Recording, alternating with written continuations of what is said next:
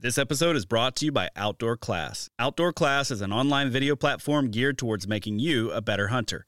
Watch instructional videos taught by hunting experts like Remy Warren, Randy Newberg, and Corey Jacobson. After the hunt, learn how to prepare your harvest from world-class wild game chefs like Hank Shaw and Jamie Tagan. Whether it's your first year hunting or you grew up doing it, Outdoor Class will take your skills up a notch.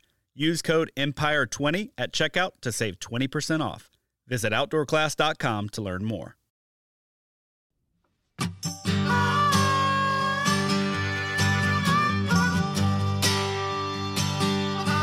Welcome to the How to Hunt Deer podcast, Deer Camp Edition. These bonus episodes will launch each week in October and November and feature myself and other Sportsman's Empire podcast hosts from around the country. Follow along as we update each other on recent sightings and deer activity, share strategies we're employing to help get us on deer, and just enjoy a relaxed deer camp atmosphere. Before we jump in, I do just want to say a quick thanks to our partners. First of all, this episode is brought to you by Tactacam, the makers of the best point-of-view cameras for outdoorsmen. Tactacam's 6.0 and Solo Extreme cameras help you capture your memories from the field so you can relive them like you're back in the moment and so you can share them with family and friends. Their new 6.0 camera features 4K, 60 frame per second footage, up to 8x zoom, a touchscreen display, and one-touch operation. And the best news, you get all of this in a compact, durable, waterproof package. They also just released their Solo Extreme camera that provides all the features you love from other Tactacam cameras, like one-touch operation, HD footage, and a sleek, waterproof housing, but in a more budget-friendly option. You can learn more about the 6.0, the Solo Extreme, and Tactacam's full line of products at their website, Tactacam.com. Share your hunt with Tactacam. This episode is also brought to you by Huntworth. Huntworth is making comfortable, durable camo without the sticker shock. This year, I'll be wearing their Tarnin pattern, hunting in the piney hills of the Southeast and the farmland mosaic of the Midwest, and I have confidence that this pattern is going to perform flawlessly no matter the setting. You should also take a look at their packs. They are, in my mind, some of the best out there for the mobile hunter and are unbeatable at their price point. Go check them out at huntworthgear.com. And finally, DeerLab is the #1 trail camera app for hunters and land managers. DeerLab helps you store, organize, and analyze your trail camera intel so that you can make data-driven decisions as you target your buck this fall. Go check out their website, deerlab.com, to learn more about their awesome features and to sign up for your 30-day risk-free trial.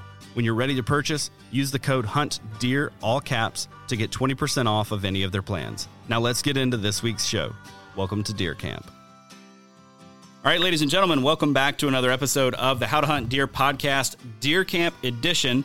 And on the phone with me today, I've got Mr. Mitchell Shirk from the Pennsylvania Woodsman podcast. Mitch, how's it going?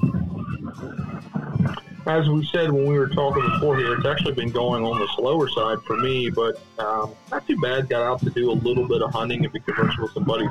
More along the lines of how's it going for you? Man, it's been really good. You know, I got here, I actually drove through the night on, Sunday evening to get here to Wisconsin in time to hunt beginning Monday morning. And so I hunted Monday all day long, got into Tuesday, hunted all day long, and all of a sudden I realized this spot that was kind of like my sweet spot, I guess you could say, my favorite piece of public, it has absolutely been overrun with pressure this year. Like, totally different than the previous couple of years, way worse than even 2020 was, and I thought 2020 was high pressure, and this year has just been crazy. My favorite spots, they're not my spots, obviously it's public land. I'm glad other people are out there getting to use it, but those spots have been completely burned. Like, people have just been in there day after day after day. Finally got to talk with some folks in a parking lot and kind of get the lowdown on where people have been parking quite a bit. And folks were more than happy to kind of tell me, yeah, there's been a lot of cars over here, a lot of cars over here. And so I was able to piece together kind of like, okay, a couple of weeks ago, I was getting some really good picture intel in these areas. That really shut off, and that coincides with when all the people went in there, like when people really started hunting that spot. So putting the pieces together, I went into a little bit of a different area, kind of backdoored this little piece, and I figured, okay, if the people are going in right there, they're probably hunting right along in here. They're probably not pushing past there because there's things like a creek or there's things like difficult terrain that you have to cross or pheasant hunters on the other side that you have to deal with. So I put that all together and said, I bet you that this little strip right here is where the deer have kind of found themselves pushed to. And I went in there the first evening and saw no deer, but heard deer get up out of bedding, go down, cross the creek over towards some ag fields. So that next morning I went in and I thought, I'm just going to give this spot a full day sit. I've got confidence in it. It's got all the pieces that I like. There's some buck sign. There are a couple of rubs. There's a couple of scrapes. I've got doe bedding to my east and to my west.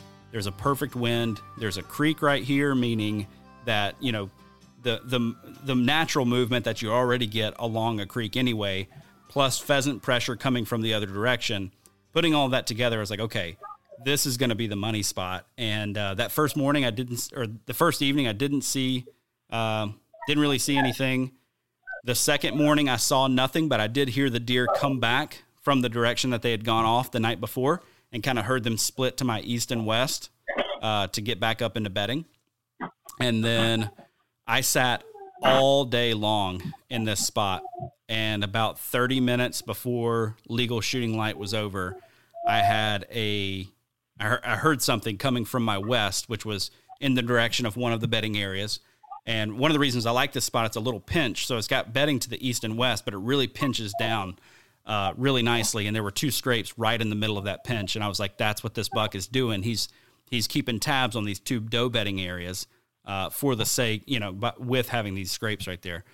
So anyway, I heard something coming and look up, and this monster, for me at least, tank of an 8-point comes in, works both of the scrapes, turns like he's going to walk off and out of my life. And I'm just like, okay, cool. That's how it happens.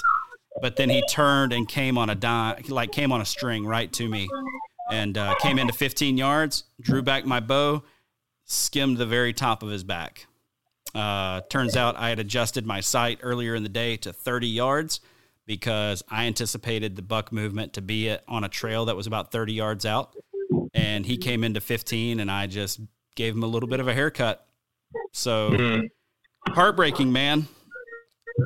It is heartbreaking when you put all that effort and emphasis in, like, that whole talk that you just gave me, like you were going through the process of the strategy behind, there's the pressure here, I'm going here, I'm going to access this way, I'm going to spend this much time. You go through all that, and all that anticipation builds up for that moment. You put so much pressure on yourself for this moment. I mean, I do anyway. I'm speaking for myself in this sense, but I put so much pressure on myself, and then that happens, and it's just a heart-sinking moment.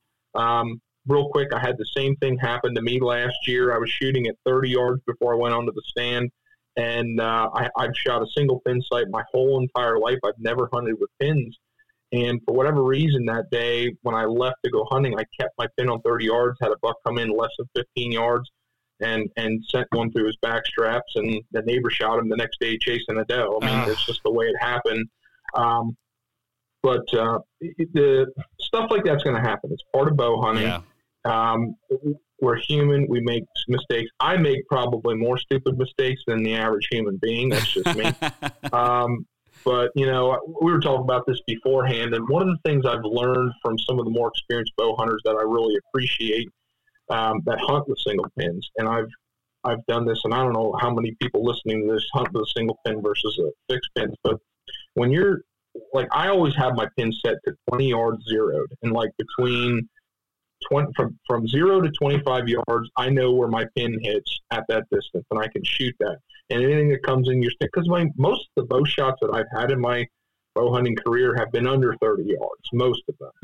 And I feel like I just need to be ready for that shot. And if I have a shot that's 30 yards or longer, I need to have the time to go through my whole entire shot sequence to make that happen.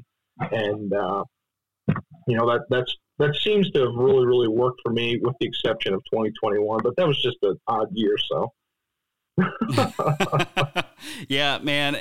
Yeah, goodness. Yeah, so it's tough. This is my first year using one. So I felt like I was used to the equipment, but even just a few minutes. So this deer is over working some scrapes, and I'm watching him, and I even think to myself, like, okay, your pin's at 30, so you know where you need to aim if he comes in closer. Like, I'm already reminding myself of this. And within a span of, I got it on film. So it's about 45 seconds from the moment he quit working that scrape until he finally worked over my direction. And in that span of 45 seconds, I forgot to aim low.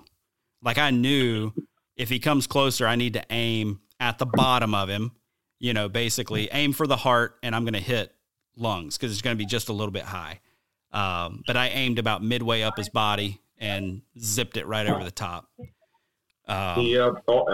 Autopilot happens, and it's always going to take over. And aiming low on a deer, like really low, is hard. Like I've gone through a spiel of like really, really having to concentrate and aiming low on my shots.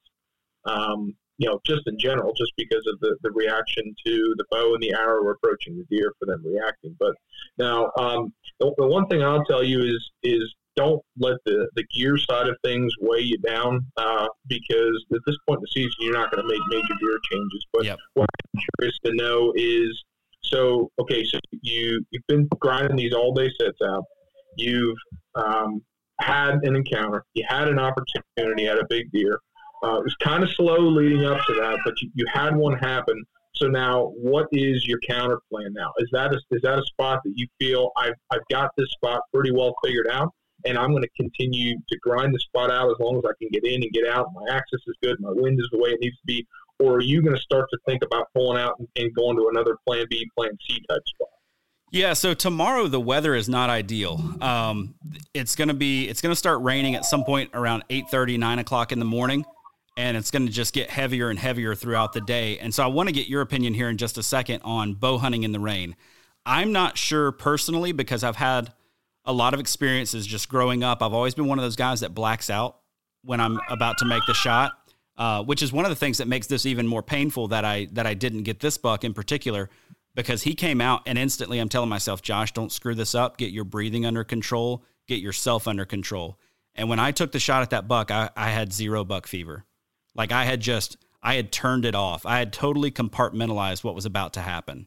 And so there were no nerves involved. It was just other than making me forget, there was no shaking. There was no punching the trigger. There was no rushing anything. I did everything right up to that point. So it makes it harder. But with this particular spot, I have confidence in it, but we're about to get some really, really good weather. And so I don't want to burn it. I'm pretty confident nobody's going to get in there and hunt this specific spot based off of where everyone has been hunting.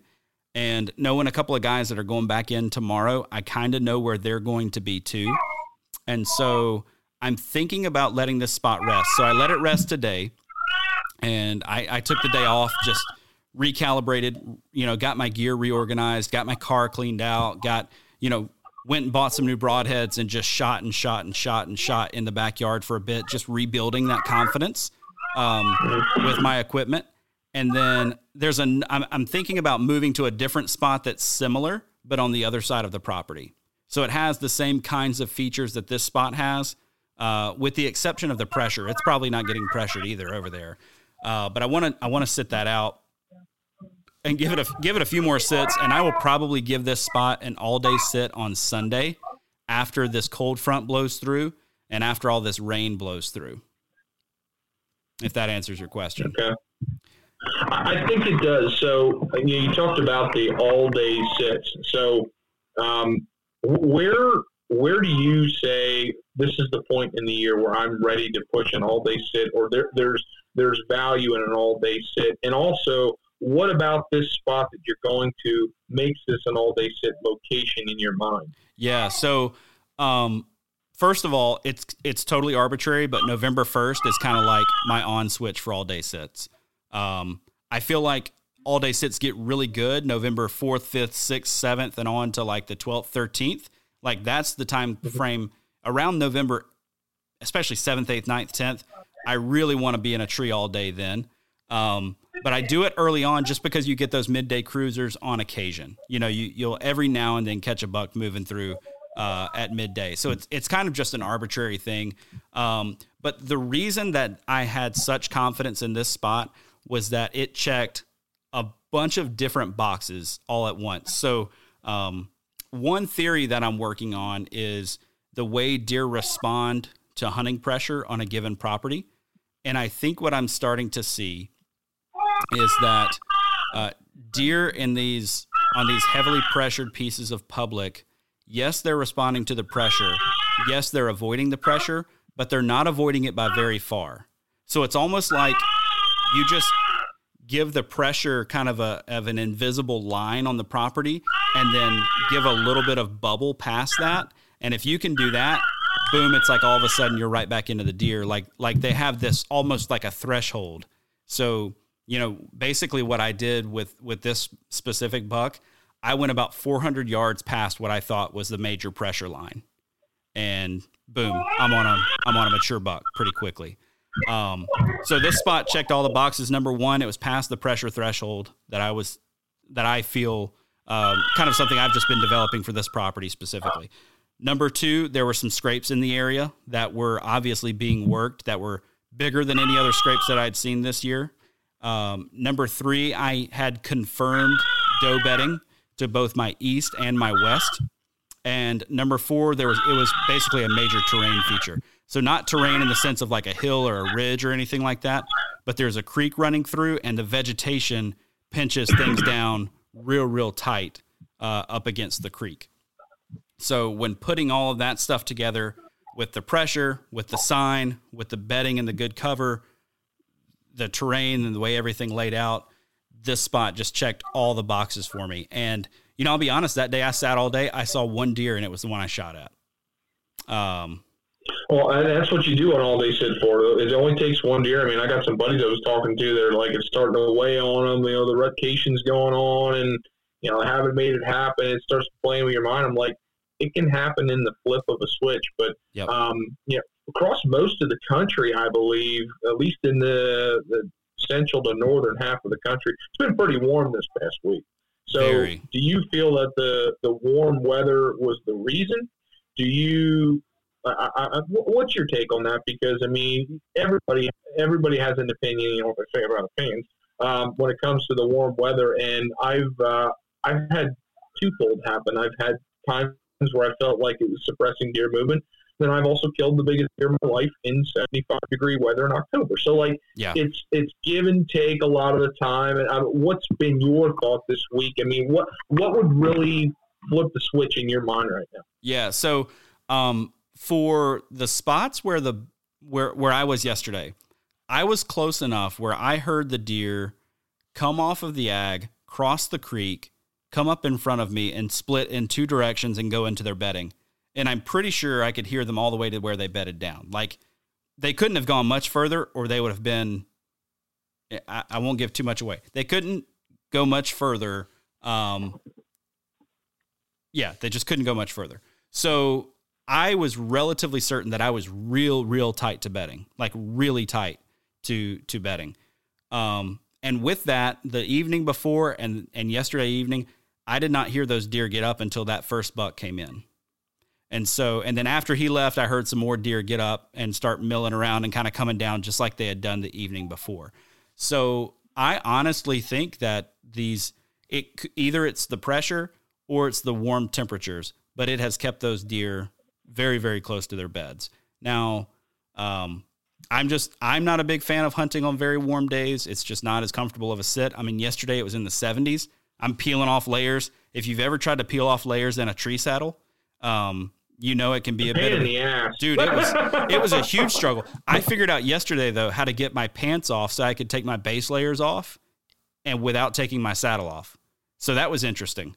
I wish somebody would have been able to see me trying to do this yesterday, but anyway, I figured it out because it was just so blasted hot. I mean, we had a 30-degree temperature swing. It was in the low 40s in the morning, like 41, and it was like 72 by the afternoon.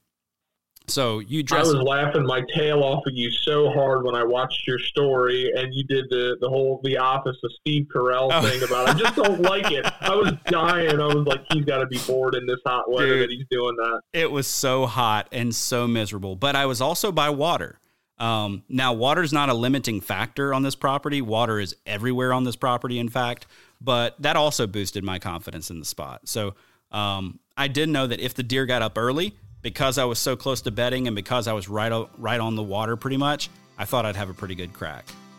Hey guys, just want to take a quick minute to let you know that the How to Hunt Deer podcast is brought to you by Tactacam, makers of the best point-of-view cameras on the market for hunters and anglers. They're on the cutting edge, making user-friendly cameras to help the everyday outdoorsman share your hunt with friends and loved ones. Their new 6.0 camera has a ton of upgraded features this year, but the one I'm most excited about is the new LCD touchscreen. In my mind, that's a total game changer. And one area Tactacam really shines is with their mounts and adapters that are made with the sportsman in mind. If you've tried to film your hunting and fishing excursions in the past, you know how frustrating it can be to get an action camera aimed just right or get it attached to your weapon or in a good spot for a second angle. Well, Tactacam makes all of that a breeze with their line of accessories. This fall, I'll be using their stabilizer mount on my bow with the 6.0 camera and their bendy clamp paired with the 5.0 wide camera for a second angle and to make sure I don't miss any of the action. To learn more and check out their full line of products, head over to their website, Tactacam.com. Share your hunt with Tactacam. This episode is also brought to you by Deer Lab, the #1 trail camera app for hunters and land managers. Deer Lab gives you a simple way to store, organize, and analyze all of your trail camera data so that you can make data-driven decisions this fall.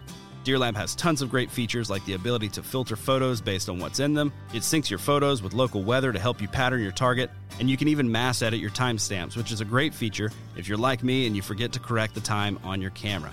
Head over to deerlab.com for your 30-day risk-free trial, and when you're ready to purchase, use the code HUNTDEER, all caps, at checkout for 20% off of any of their plans. Now let's get back to the show.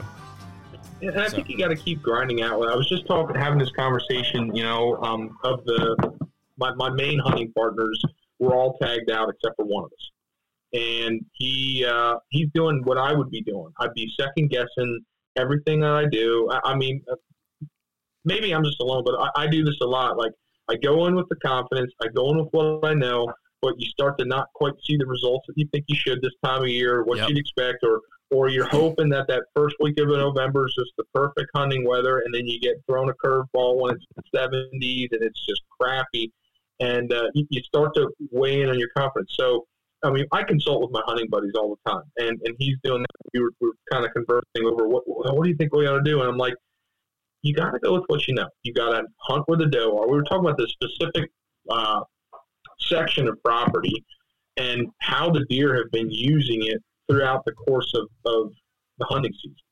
And there was a portion of this property that we were hunting that the end of September leading into October was loaded with deer in this one section. Most of the time it was buck activity. And then you go a couple hundred yards in another direction to this other area, and it's been loaded with deer activity constantly as well, but it was higher in the doe category. Recently, when we pulled some cards, the first area I told you has been like void of any activity. I mean, I think there was a couple sits thrown in that area recently that had very little sightings. But guess where they're seeing deer? It's where the doe were earlier in the season, and now you're starting to see that. Like I think he had a sit.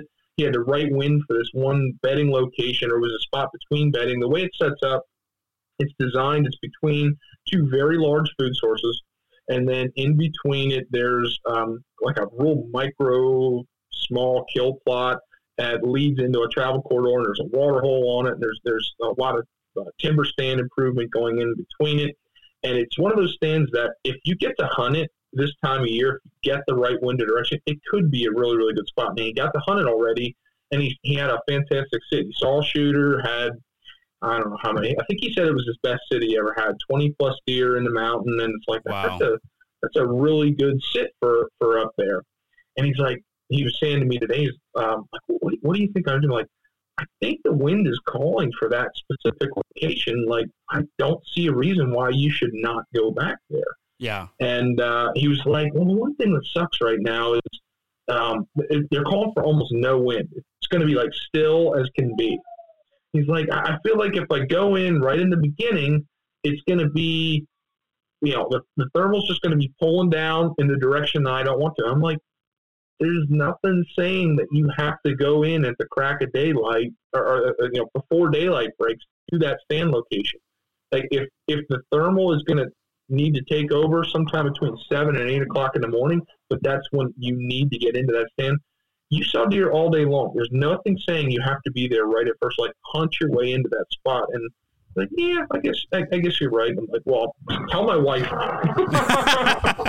Tell her it can happen. Tell her it can happen. Oh, that's funny, man. So I want to pick your brain along those same lines, right? So I've got this spot that I've found, and two different things. I missed the buck yesterday. I got busted by some does the day before. I was hunting on the ground. They saw me. They decided they didn't like what they saw, but it wasn't scary, so they circled downwind to figure out what I was. Would you throw another sit at this spot? I let it rest today because I had some work to catch up on. Would you get right back in there if the wind is right for it?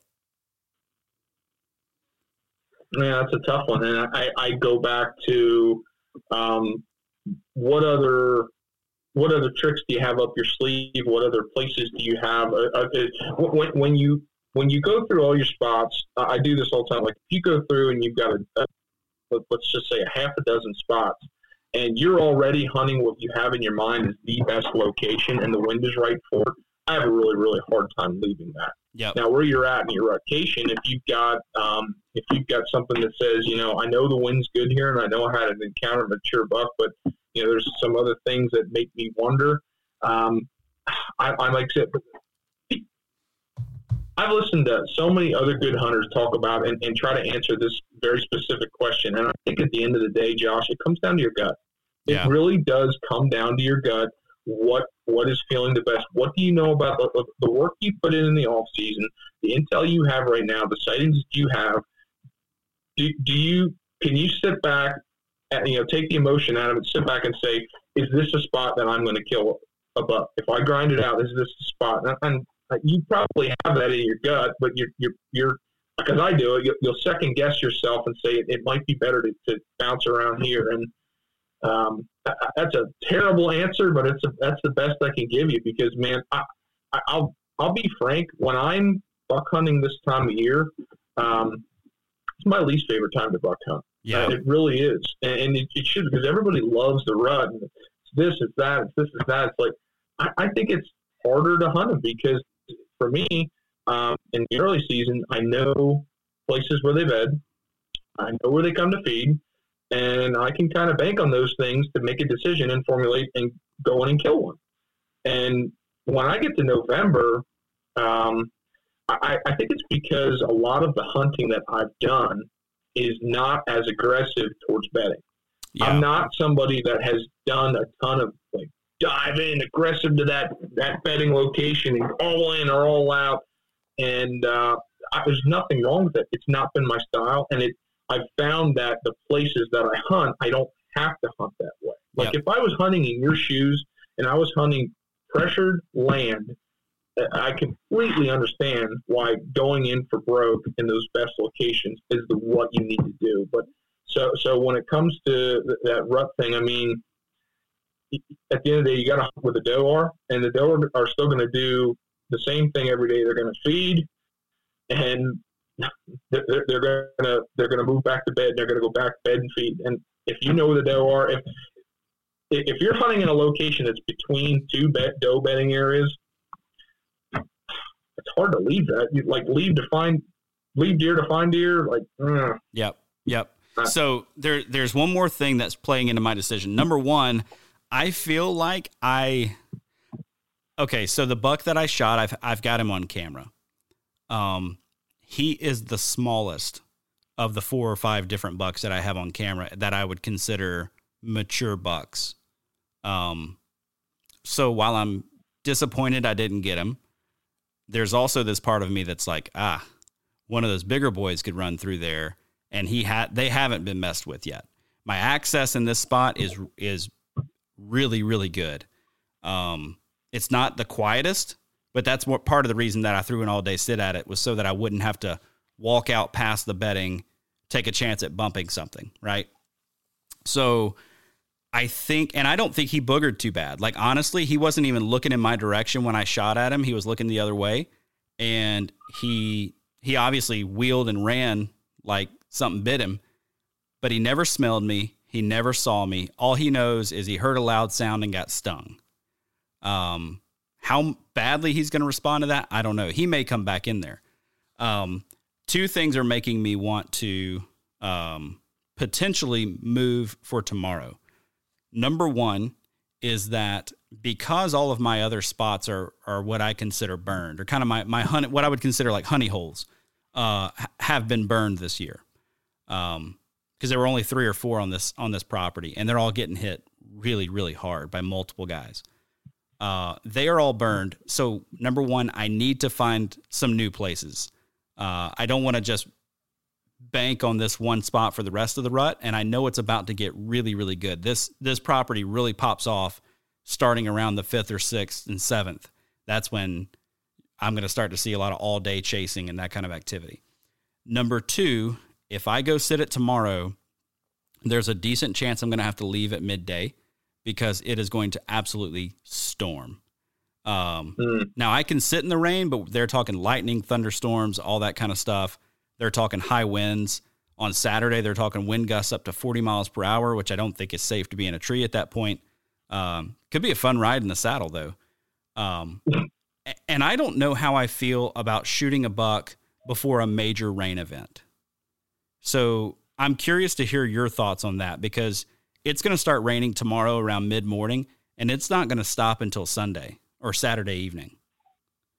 So what do you think about that kind of hunting?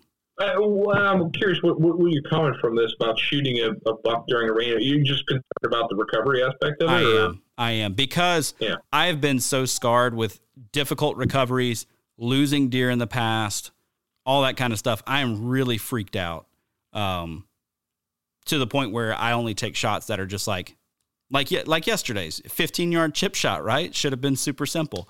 And so it freaks me out to shoot when I know that it's going to rain really, really hard. So what are your thoughts on that? Well, again, I think it's a mindset. So I've dealt with my fair share of botching shots up. I shared that one that I screwed up last year. That was an equipment thing beforehand, but I mean, I guess my mentally wasn't sharp there. But I've struggled in the past with hitting deer high. And then that would weigh on your confidence. Then you'd be thinking about how I have to react to the shot and how I need to shoot. And over the years, I've gotten better and trained myself, and this is how I want to handle things. And I think what it comes down to is, first of all, you need to know what you're capable of, what you're comfortable with, and what you're capable of. And you got to really, really be disciplined to it. I mean, the example I'll give, opening night, I had a deer come out. Well, it was the buck I killed this year, but he came out, and it took me a long time to decide if I was going to shoot this deer. By the time I decided I was going to shoot him, he was at 42 yards, and it was getting dark, and it was rainy and windy. Now, it wasn't pouring down rain, but everything was soaked. Like, I walked in a raincoat. So, I weigh all those factors in there, and, some people listening to this say, 42 yards, that's a long shot. It is a long shot. And I'll stick my neck out in this, and people can, bash on me all I want. I shoot pretty well. I'm pretty confident in my shooting. I shoot double the distance that I feel comfortable shooting at game. So I shoot out to 100 yards all summer long, practicing a lot, trying to get as tight of groups and try to replicate some real world situations. So I feel comfortable that I would not miss at 50 yards where I'm aiming. I know deer move. I know there's a lot of factors, but I'm just laying that out there because 42 yards, I wasn't worried about that shot. However, 42 yards with those conditions, the risk that's involved, I think the risk is greater than in an ideal situation. So I backed off that shot. I know it's a shot I can make, but it just, there was that, I had that inkling of doubt in my mind. Yeah. And when you have that inkling of doubt in your mind going to that shot, you don't want that in your shot. You just talked about being on autopilot yesterday when everything happened. It went the way you wanted it, and stuff happens and you missed. That's the mindset you need to have. And you can get that when you're hunting in the rain.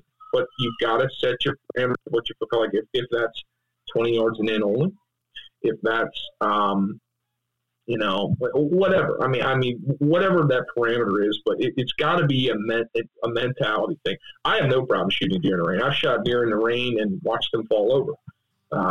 You just got to set that stage for yourself ahead of time, I guess. This episode is brought to you by the onX Hunt app. onX gives you up-to-date landowner information, color-coded public and private land boundaries, and gives you a ton of tools to help you hunt smarter.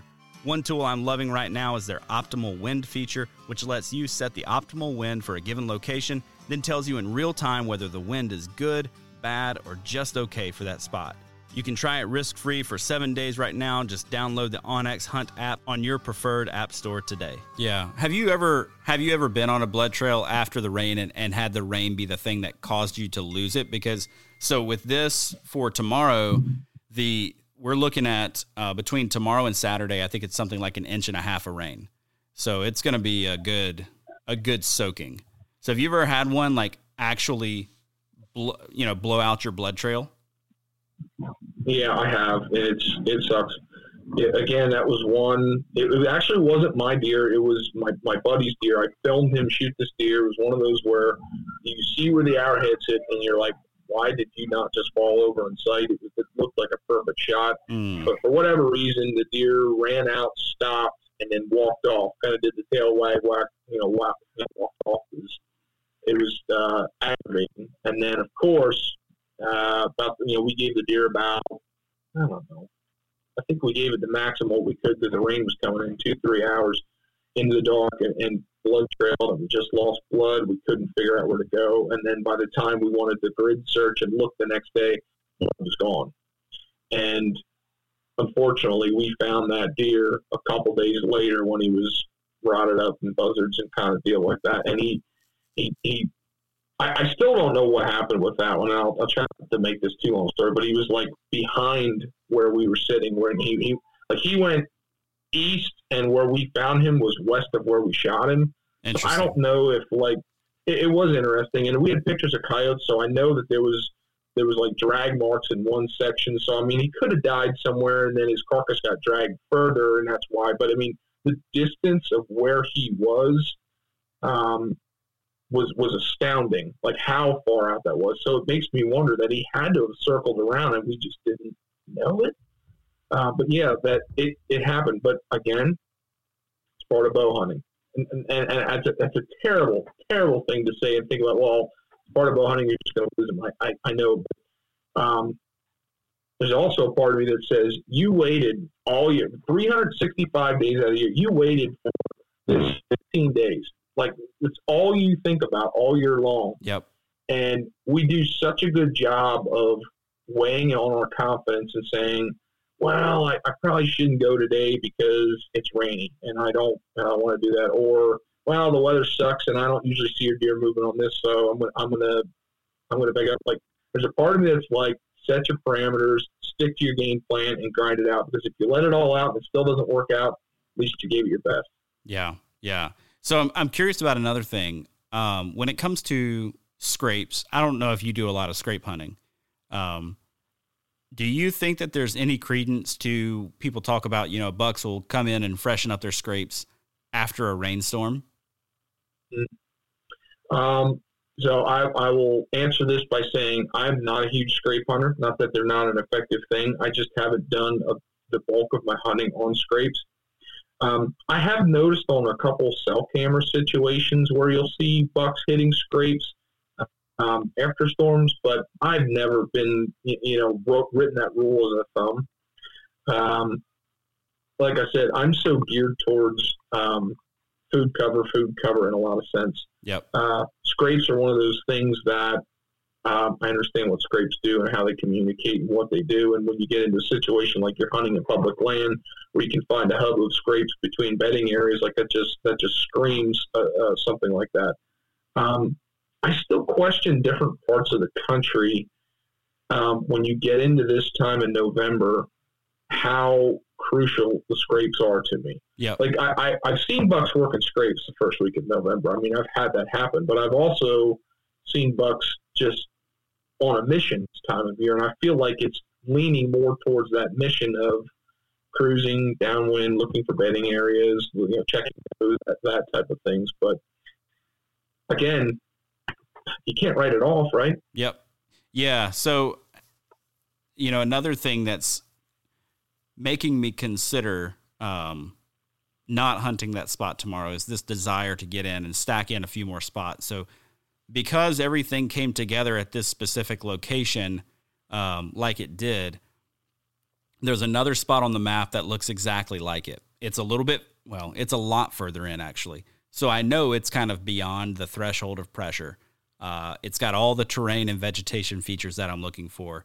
The only thing I don't have is boots on the ground, scouting knowledge of this specific spot. And with tomorrow and Saturday morning being a major rain event and with really good weather on the other side of that, like finally getting some cold temps for us here in Wisconsin. I've considered taking tomorrow, scouting my way in, maybe even hunting and sitting that spot for the first couple of hours, maybe starting to move as the wind and the rain pick up so that I can at least scope out that other spot. And then once the big weather front passes through, then I know exactly where I need to be, whether it's spot A, which would be the first spot that I was at, or spot B, or whatever the case may be. So that's all kind of playing into that. On the scrape front, I grew up hunting in the South, and I never saw a buck work a scrape in the South. I never killed a buck over a scrape in the South. I never got pictures of a buck on a scrape after hanging cameras on said scrape in the South. It's just not an effective tactic. I've talked with, or I've heard from, I think it's even Parker McDonald, who said that scrape hunting doesn't seem to be effective for him over on the Southern Ground Hunting podcast. Mm-hmm. It just does not, at least in my neck of Alabama where I grew up hunting, and in the hunting that I did in southern Louisiana, like extreme South Louisiana, scrape hunting was not a thing. But man, here in Wisconsin, scrapes are the ticket. Like I had bucks working scrapes through the entire rut last year. Like even when they were running crazy. So I got this awesome sequence of pictures and video last year on one of my trail cameras. A doe runs out. There's a buck hot on her tail. He rushes out into this little opening where she came and made a hard left. He rushes out into the opening, checks a scrape real quick, works it, and then boom, takes off right after her again. So it was like he came to that scrape that I think was kind of his area and was like, I'm over here. I might as well check it while I'm here. And then he bolted off again, after checking that scrape out. So I don't know, man. I do feel like if I get around scrapes this time of year, especially on public land, or pressured land. I won't even say public because pressured land, whatever, whether it's private, public, whatever. What that tells me is bucks like that area. Whether or not they're going to come back to that scrape, they at least like to be in there. And it's probably a place that they're not getting pressured too hard. They're not going to put a big hub scrape with multiple licking branches and all that good stuff in a place where that's just getting pounded.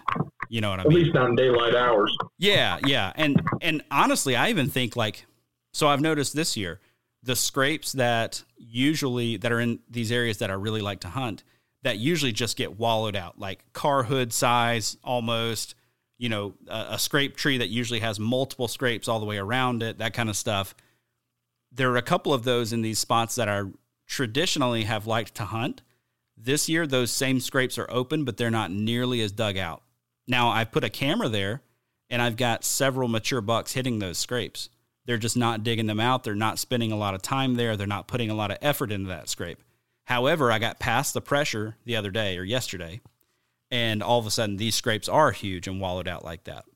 And so I almost wonder if there's like a difference, just maybe the number of times that they're visited when they're that far back in the cover, or maybe it's just the amount of time a buck is willing to spend there. If at night they just kind of make a scrape, pass on through, they're moving on to other things. Whereas during the day, maybe they're not covering as much ground, when they're experiencing hunting pressure. And so they, I don't know, but yeah. Yeah. I don't know either. I mean, the only thing I'll tell you, I do my best. I don't always do a great job, but I do my best that when you're talking about situations and give me these details, I try not to impose my thoughts on what you should do, because most of the time I feel like that's wrong and you got to do what your gut is. But the only thing that I really noticed in our conversation and you talking about this is you said earlier that you have a lot of confidence that things are going to heat up in a couple of days, that later in November,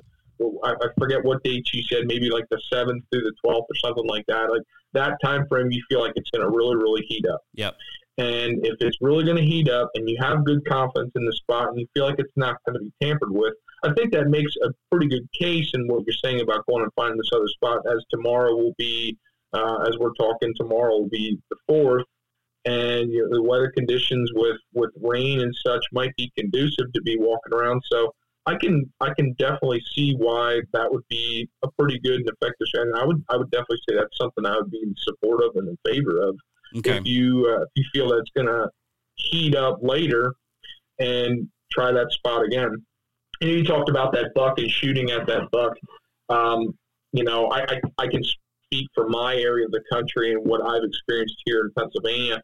If a buck didn't see me or smell me and only heard the sound of the bow going off and he was missed or stuff like that, I've had multiple instances where within a week that buck came back through that area, might have even had another shot opportunity at that buck. And I will also speak from, not through my own personal experience, but one of my hunting partners who has killed deer doing the same thing, where he missed him one day and shot him another day. And all those same things lined up. The only thing that happened was the deer might have, heard a mouth grunt and had an arrow fling at him. What the hell is that? And takes off like, what happened? But they don't process that. Now, I've heard other more experienced hunters in pressured states like Michigan and stuff like that say that, once they hear that, they know it's danger, and they know the gig's up, they know what's going on, and they won't come back to that area. I'm not going to speak to that, whether that's true or not. It could very well be true, but what I do know is deer do not process things like humans do. Yep. So if they don't know what happened, they will come back through that area, especially when you're setting up a good location like you have set up. I was just talking about this with one of my buddies the other day. Like a buck is going to be in a location for bedding. This is a bedding example. He's going to be there because he knows he's safe. He's got it set up for his advantage to see, smell, and evade predation. And if you bump him out of that location, he's not going to avoid that location. So I take this into my mindset of everything he's laid out in the spot. From my point of view, if he's using this area to his advantage for rut and cruising and that, and he got shot at, but all he knows is something flew at him and made a loud noise. He didn't get hurt. He doesn't know what happened. I don't think that deer's just going to completely X that spot off and I know a lot of people would disagree with me and might have had different experiences. Like I said, it's probably really very relative to the portion of the country you're hunting in and how bad the pressure is. And that's something that you could probably disagree with me where you're hunting, and I would completely respect that. I'm just taking it from my perspective in places with moderate hunting pressure that I've seen them consistently use those areas after being shot at and missed with the bow. Yeah, no, I agree with you, man. Like, and yeah, this area is getting pressured, but at the end of the day, that deer can't possibly know what a bow going off is. Like, he can't possibly know what an arrow whizzing by his back is. All he knows, there was a danger. If he came back in there later that night, he probably smelled where I went and picked up my arrow and thought, there was a person in here. Probably isn't real thrilled about that. But I agree. I've got a buddy who was actually on the episode of the How to Hunt Deer podcast that was supposed to launch today, but it's going to launch tomorrow just because my yesterday evening after missing that buck was just out of control. He saw the buck today around midday, around 11 o'clock. He shoots at the buck, misses right over his back. We had just gotten done last night talking about me missing high. He does the same exact thing to this buck today. Mm. So he texts me and he's like, dude, the timing of everything couldn't be worse, kind of thing. And so he gets down to go grab a snack, grab some water. He's going to put in an all-day sit. That buck runs through again by the edge of his yard while he's down at his parents' house grabbing a snack and getting changed. He watches that buck run through, and he was like, dude, what do you think? I was like, man, you got to get back after that buck. Like, he's liking something in your area, and he's just going to be running your running this ridge line. He's in southwest Wisconsin, so bluff country kind of stuff. I was like, dude, you got to get back in there. He's coming in. He says, do you think I should use a doe decoy? And I was like, dude, if there's ever a buck that's coming to a doe decoy, it's him, because this buck was searching hard. Like when he saw him the first time he was searching, he cut through the edge of this guy's yard just looking for a doe somewhere. He went back out this very afternoon, put in a doe decoy. That buck snuck in right underneath my buddy, and he zipped right through him at like 15 or 20 yards this afternoon. So not only did he not, right off this area because he'd gotten shot at, he totally forgot and came into a doe decoy, and it cost him. So, Exactly. I think that kind of stuff happens all the time. I listen to John Eberhart, that's a name for anybody who listens. I think one of the largest deer, and, somebody knows the details of this, they can correct it, but I think one of the largest bucks that he ever killed in the state of Iowa, he actually wounded prior to killing him in the same day. I think he shot one through the back, sent one through the back straps, and the buck took off and rattled later in the day, and a buck came back, and as it was approaching him, he said, I was pretty sure I saw blood running down his back, rattled this deer in and killed him. Now, I know what a lot of people will say in one case is, well, that's Iowa, and there's, as John always says, there's 65,000 bow hunters, and there's no hunting pressure, and you can get away with murder, and I get that. And you can flip that over and say, okay, Michigan, where there's 400,000 bow hunters, or Pennsylvania, where there's, I think we sold, somebody told me that this year, Pennsylvania, I don't know if this is true, so, take it with a grain of salt, but somebody told me that we sold over 500,000 archery licenses in Pennsylvania this year. That's crazy. So, like I said, if that's true, but anyway, you take that out, and then that there's deer that a year and a half old, 2.5-year-old are getting shot at. And, let's try to put this into perspective. Like you fling an arrow at a deer, you clip it, you graze it. Well, what did that deer hear? Well, maybe you heard a mouth grunt and heard the bow go off, and it got something jumped up and bit me kind of deal. So you get those three things, and all that can be associated with, there was a negative stimuli with that sequence of events. So an older deer class in a higher pressure event, if anything that's replicated there, could it react adversely? Absolutely. But, the case in point where you're talking about where this deer stopped naturally, flung an arrow back, you don't know what it gets. I just have a really hard time believing that it's worth writing that spot off for that deer, especially when you just talk about other mature deer that are frequenting that area. So yeah, no, there's plenty of other bucks in there. So this spot's still on my radar. My big question was going in tomorrow. I think given the weather conditions, given our conversation here today, given just my trepidation about making a good shot before rain, and my own comfort level that will be hindered by that. And then too, the big piece with this spot, I feel like, is getting in quiet, because I am within earshot of where deer are bedding. Like I hear them when they get up in the evenings, and I hear them mill around for a long time in the bedding area and then start coming out. And then in the mornings, I hear them come back in, and I know they can't go very much further, or they're going to either be into pressure on one side or pressure on the other. So I know they're not going much further. So my fear is getting in there, thunderstorm, lightning, that kind of stuff. I'm going to need to get out anyway, because I don't mind rain. I'll sit in the rain all day long. I do not like lightning. I'm not a big fan of lightning. And honestly, I'm not a big fan of high winds when I'm out there in the timber. There's just too many blowdowns in the area where I like to hunt to look at it and be like, I feel totally safe in here. Yeah. Especially not hanging from a tree. Yeah, I can't disagree with you. So anyway, I can't disagree with you. I think I'll do some scouting tomorrow. So man, what is your season going to look like now? I mean, you're tagged out in PA. You're shifting gears to bear, huh? That's my hope. So I've done this in the past. I have people I hunt with. I always try to be a part of the hunt for them, for their buck. I have a buddy that I went to college with. He didn't start hunting until he went to college and started hanging around me and some of my other buddies that hunt. And, he started to get back, into hunting with us. And, I'd love to see him wrap his tag around something. This year I got, my sister-in-law bought a house with 20 some acres on it. She wants to shoot her first deer. So I'm hoping to take her and she can shoot her first deer. But for myself, I still have a pile of doe tags I'd like to fill. That's always fun for me. So I've got the rest of the season until the end of January to do that. And yeah, I'm definitely thinking about bear. So this Saturday, the 5th, is when our archery bear season ends.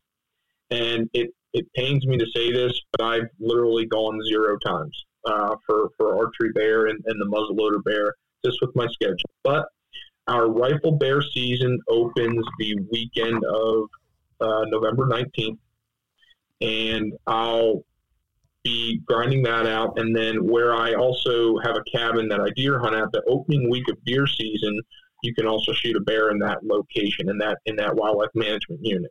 So those are going to be my 2 times where I focus on that. So I'm kind of shifting gears to, thinking about bear, but both of those hunts that I just brought up, the rifle bear hunt and then the first week of gun deer season, I do some group hunts. And the second week at my deer camp, I actually kind of formulated the group and I'm kind of helped run some of the pushes we do in the areas we go. So my hope is to do some scouting to fine tune where we want to spend time in those areas. And I want to shoot a bear. I want to put myself in a situation when I'm still hunting to shoot a bear, or setting watches up, or when I'm walking. I have that on my mind. But for me now, I am just as much.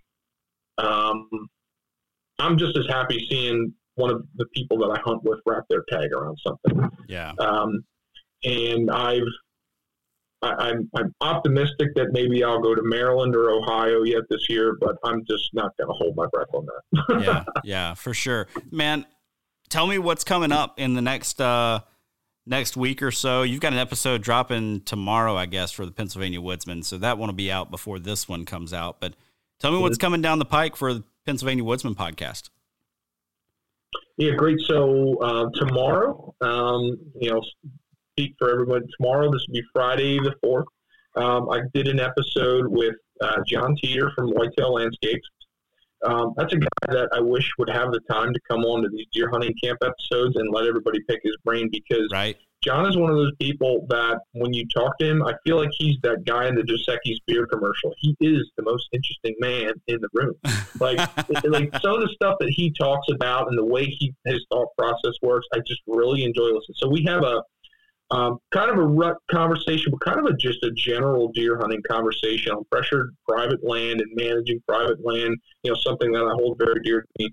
And then next week, I guess it would be the 11th, I have an episode coming out for bear hunting, and it's going to be a roundtable discussion with 3 bear hunters that I highly respect, that have hunted in different areas of Pennsylvania, different vegetation types, different terrain types, similar patterns, and they just kind of go through and we talk about how they approach scouting, what they do or what they used to do leading up to bear season to prepare for those locations, and then how do you safely and effectively take a group of guys and manipulate walking through the woods and try to move bear.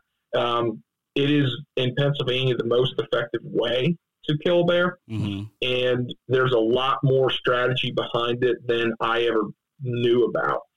Just to give you an example, like so many people in places that we do drives in Pennsylvania for bear, it's, you line one side of the mountain up, you line the other side of the mountain up, and one group of guys walks to the other one, they're hooting and hollering the whole way.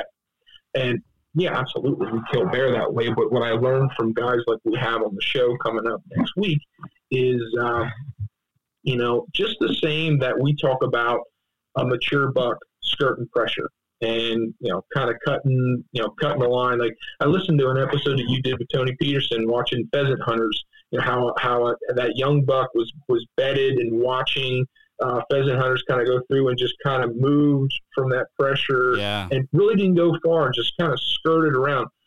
What I've learned from these individuals and from my own hunting experiences here recently is bear do the same thing. And when you're the past 10 years where I do my first rifle bear hunt, I've noticed that most of the bear that we're getting out of eyes in that way I just described doing it is we're killing them when they're the first year away from mom. So it's basically the equivalency of a 1.5-year-old buck. It's a 2-year-old bear. It's a year and 10 months is what that age would be. But it's the youngest, dumbest bear in the woods. Or it's a sow with cubs who has a motherly instinct and is kind of weighed down with sow. And those are the bear that come out to the drive and give the opportunity. Have we killed mature bear? Yes, we have. There's been plenty of cases where we've killed it, but it's not to the frequency. And, we get talking about strategy and podcasts to shoot mature buck. Well, I'm interested in that because I've been fortunate to kill 2 bear in Pennsylvania with a rifle. I would really, really love to kill a big, mature bear. Yeah. It would be awesome to shoot a big 300, 400, 500 pound boar in Pennsylvania. Ooh. And there's people that do it, but what I'm learning is that there's just more strategy to it. So it's a cool episode. I'm really excited about that. And then we got a couple other cool stuff lined up. But that's the one I'm most excited about is that one in 2 weeks. Very cool. One of their hunting round. I'm sorry. No, dude, I'm so interested in this, and I can't wait to catch that episode because when I head back to Georgia, so hopefully I will tag out here in Wisconsin. Then I've got a lot of hunting in Alabama.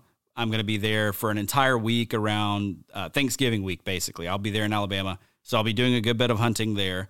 I'll have a little bit of hunting in Georgia between the two things, or between my hunt here in Wisconsin and my hunt there, which the rut will be rolling where I'm at in Georgia when I get back. So prime time, I'm back just in time for the rut there.